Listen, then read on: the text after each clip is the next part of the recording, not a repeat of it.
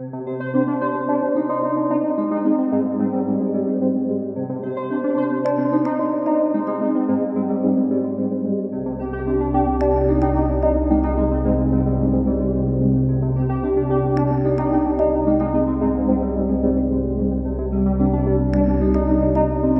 this episode of Scammer Stories, a new kind of romance scam. So complicated that I had to talk to experts to figure it out. Cryptocurrency. Odds are you've heard about it in the news, but do you know how it works? Me either, really. And I've done stories about it at work. That's why it's so effective in scamming women and men looking for love. We're going to delve into how it works and the red flags. This week, we'll hear how a man was ruined by a divorce before a scammer took him deeper and deeper into a depression that leaves him not wanting to leave the house. He's still recovering, but fortunately, this victim has a very strong group of friends who are looking out for his well-being. One of those friends we'll call Thelma. I'll explain cryptocurrency more in a bit. First, here's Thelma. She's Australian, so listen carefully. Tell me when this all got started with you and it's your buddy, right? Your friend? Yeah, my friend. So earlier in 2022, I think it was about March or April, my friend who had just gone through a really difficult divorce, his wife had taken pretty much everything that she could and left him pretty much high and dry, and there were kids involved as well, and then suffered a breakdown of his first relationship after that divorce, was talking about it on a chat room for people who were suffering with that type of thing. He was contacted by a girl who seemed really empathetic. She was really hot. And they started talking. And he was super excited about it. So he was like sending everyone photos of her. And he was like, this is the most stressed photo I've got. So Thelma's friend is grieving after a difficult divorce. First problem that makes him an easy target. He meets a woman in a chat room and says he's feeling better, but it didn't take long before Thelma and her friends started to notice red flags.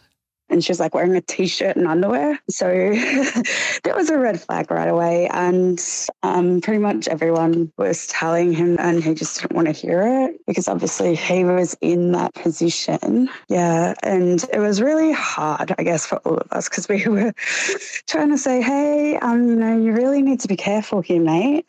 But he was just so, I guess, vulnerable at that point that he wanted to believe that this very pretty Brazilian girl was into him. This guy is not a dumb guy. Like, he's a senior manager in a lot of companies, and he just fell for it really easily. And it was very upsetting for all of us. He was open to suggestions that it was a bit fake for the first kind of couple of weeks. But then after that, he just kind of got angry at any of us for suggesting it. And she sounded like she was listening to his concerns, but obviously I don't think she really was. And she did things like she photoshopped a picture of them together. So like she photoshopped his ex-wife out and put her face, which was actually a porn star. Wait. Yeah, I know, right? So many takeaways there. Okay. I know, right? But she sent it to his home address. So, like, she managed to get his home address out of him.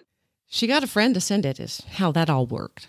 It made him think that she was real because she managed to send it from a company in the US as well. It validated her story as well for him. And so the thing with Australia is that we don't have a lot, at least until recently, we didn't have a lot of online shopping options. So there's a lot of places in the US that I will actually just send straight to us. So like picture framing companies and all kinds of things will just send straight to Australia. So it's really easy actually to do that kind of thing. Unfortunately, to poor vulnerable Australians, we're very easy to scam because we were starting to get really suspicious the second that he started to tell us the story that she was giving him, because I worked in and around cybersecurity for a lot of my career, but like she was giving him sub stories about her business and equipment getting caught up, and then issues with immigration, and she was actually giving him the wrong names of departments that were chasing her. So it was just really, I guess, stressful for us, trying to be like, stop, don't send her money, don't do anything, please. Thelma and her friends took to the internet like we all do to try and bust the scammer and once and for all convince their friend. So we did a reverse search on Google a couple of times and didn't find anything. But then we found a different reverse image search site, and we managed to find out that she was a pornography star called Nina North. So we shared that information with him, but even when he knew that information, he still kept going. He was just saying that maybe she was the porn star, like he thought maybe that she was the one who was uploading those images. So yeah, it was just very, he was in hook, line and sinker, like, yeah. During all the immigration troubles that she was making up as well, she provided him with really fake government documents. And we've got some friends who are actually in immigration, and you Google fake border control documents, and literally the document that she'd given him was the third option in Google Images. So it was pretty obvious they were fake, but he was still not listening. And I think it was just because he wanted it so badly to be true. And whenever he was going back to her about all of this, she'd give him 10,000 excuses as to why we were finding the things we were finding and what was going on. Eventually, though, the thing that got it, he gave her about 60,000. So he'd borrowed money off friends and family, his ex-wife even. He'd taken out a massive loan with a payday loan company, so they've got interest rates that are insane. So I think he was paying something like 30% interest. And so he came around to my house, and we were sitting down trying to work it all out. I said, look, I know you don't believe me that she's a scammer, but can we try something? So this is really technical, but just think of it as an address. And it was a genius move. And so we used something that's called Grabify. And we took a screenshot of him not being able to log into his Bitbucket, so like a cryptocurrency site. And we sent the screenshot, but we made it so that Grabify would try and take her IP address and location while she was looking at that. I was really proud of myself because it actually showed that she was in Nigeria. And so that's what really turned it around, and he started believing what we were saying. But then obviously at that point, he realized that he'd given away $60,000 to someone who wasn't who they said they were. So what was his reaction in that moment? He looked like he wanted to crawl into the corner and die. He also went into a massive depression spiral. So he sent the proof to her and called her just a lot of very mean words. I've actually found another girl who was Nigerian, or she started taking selfies of herself and sending them back to him and saying, yeah, you caught me. This is who I really am. I need to get more money off you so that I can release my Bitcoin wallet. So it was actually a woman, though. I'm kind of surprised. A lot of times it's a man acting like a woman. That's what I thought as well. So that's why I'm not entirely convinced that the pictures she was sending were actually her. So we were reverse image searching them again, and we didn't find anything. But there weren't the same discrepancies as before. So, like, she was dressed in all of them, which was, helpful for my eyes. Yeah. He, though, was just so depressed. So we contacted the cryptocurrency exchange that he was using, and said, this is what happened, sent them a lot of evidence, because we had a lot of evidence as to what happened. We even had, a message of her admitting that she'd been scamming him this whole time. And they actually managed to freeze the funds. And they said that they'd be able to give them back to him if, the Australian Federal Police or Interpol came and told them that it was a crime. And so we did reports to both, police agencies, and neither of them went to the cryptocurrency for him.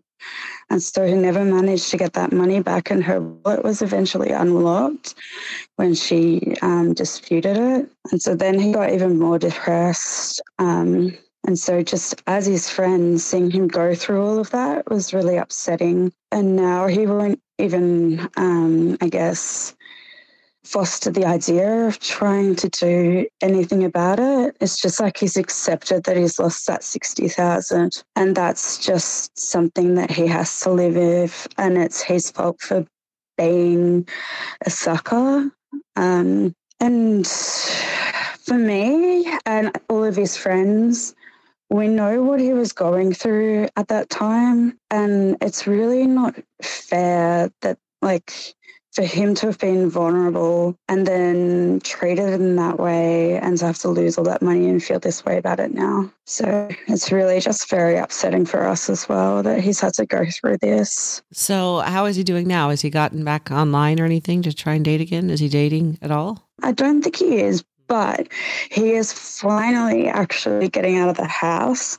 So that's amazing. It's been a number of months since he's been able to, get out and about or anything. And, he's going out and playing sports and being social and going to parties and all kinds of things. So that's been really good to see. That wasn't because of the pandemic. That was because of the depression. Yeah, that was just the depression. We haven't been in lockdown for a really long time now. So a little funny side note. Remember when Thelma said they didn't have much online shopping until now? Well, we had to stop the interview 5 times because deliveries kept showing up at her door. She felt horrible, but I thought it was hysterical. So even more reason that I want to visit Australia now. One sec. Hey, could you please just leave it in the mail room? I don't know why everyone is delivering parcels right at this exact second. I'm not addicted to shopping sites or anything. You're talking about doing online shopping. Oh, we didn't get a whole lot of online shopping in Australia. I swear to God, I haven't ordered 7,000 individual things off Amazon. We don't even have many online shops in Australia. That's funny. We don't have online shopping here. I must seem like some kind of crazy person now. Okay, so but he's doing better and he's getting out and about. Do you guys even talk about it much anymore? No, we don't. So he just won't talk about it. So I messaged him saying that I was going to come talk to you today, and he just sent me a thumbs up. Well, that's a good sign, though, at least. At least he wasn't irritated or angry. Yeah, so I told him the reason why I wanted to, talk to people about it and share the story. And that's essentially so that people understand the signs and what to look out for when someone else is going through this and, ways that they can try and help. Yeah, and we had a long conversation about it then. But since then, he's gone through the whole, I don't want to. Now, Mars the dog, sometimes doing a podcast interview just gets in the way of life.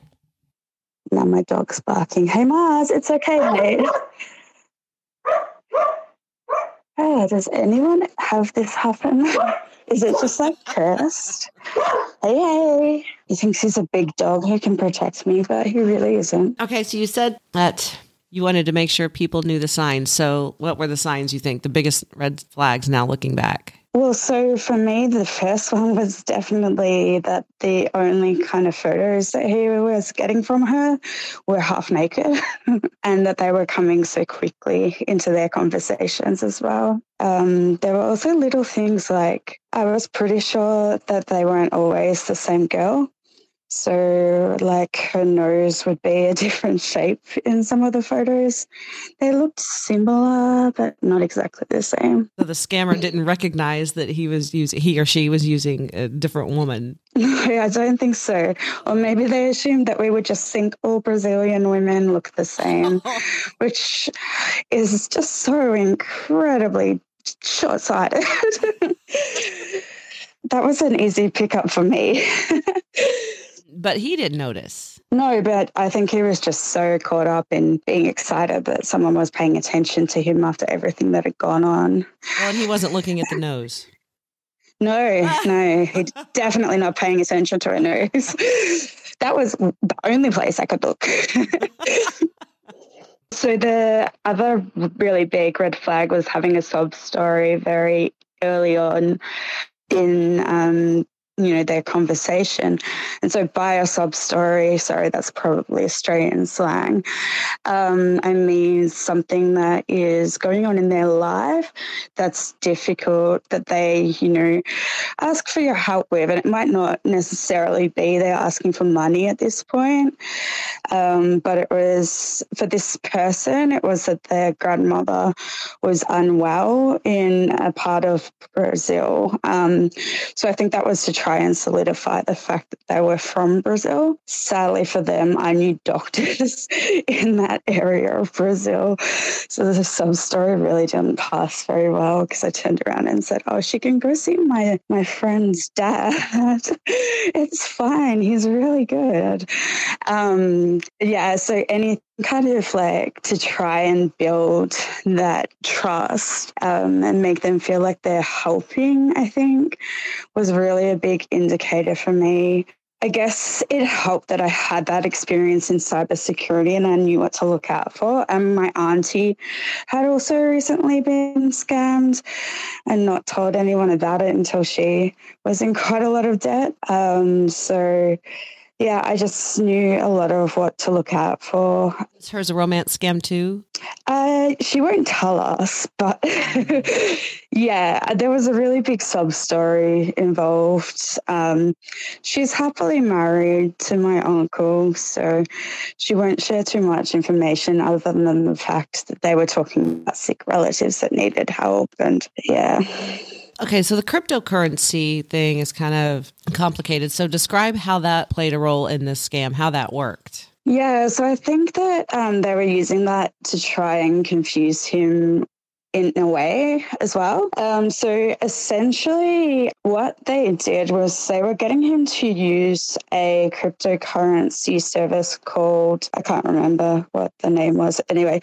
But yeah, it was actually a reputable service, which is really good, because I know a lot of them use like their own dodgy service and scam people in that way. So I think my friend had at least done enough to try and push them to use something that was legitimate. But unfortunately, they were getting him to transfer like small amounts at the beginning. So as part of what we were doing to collect our evidence, I guess, for the police reports, we had to go through all the transactions.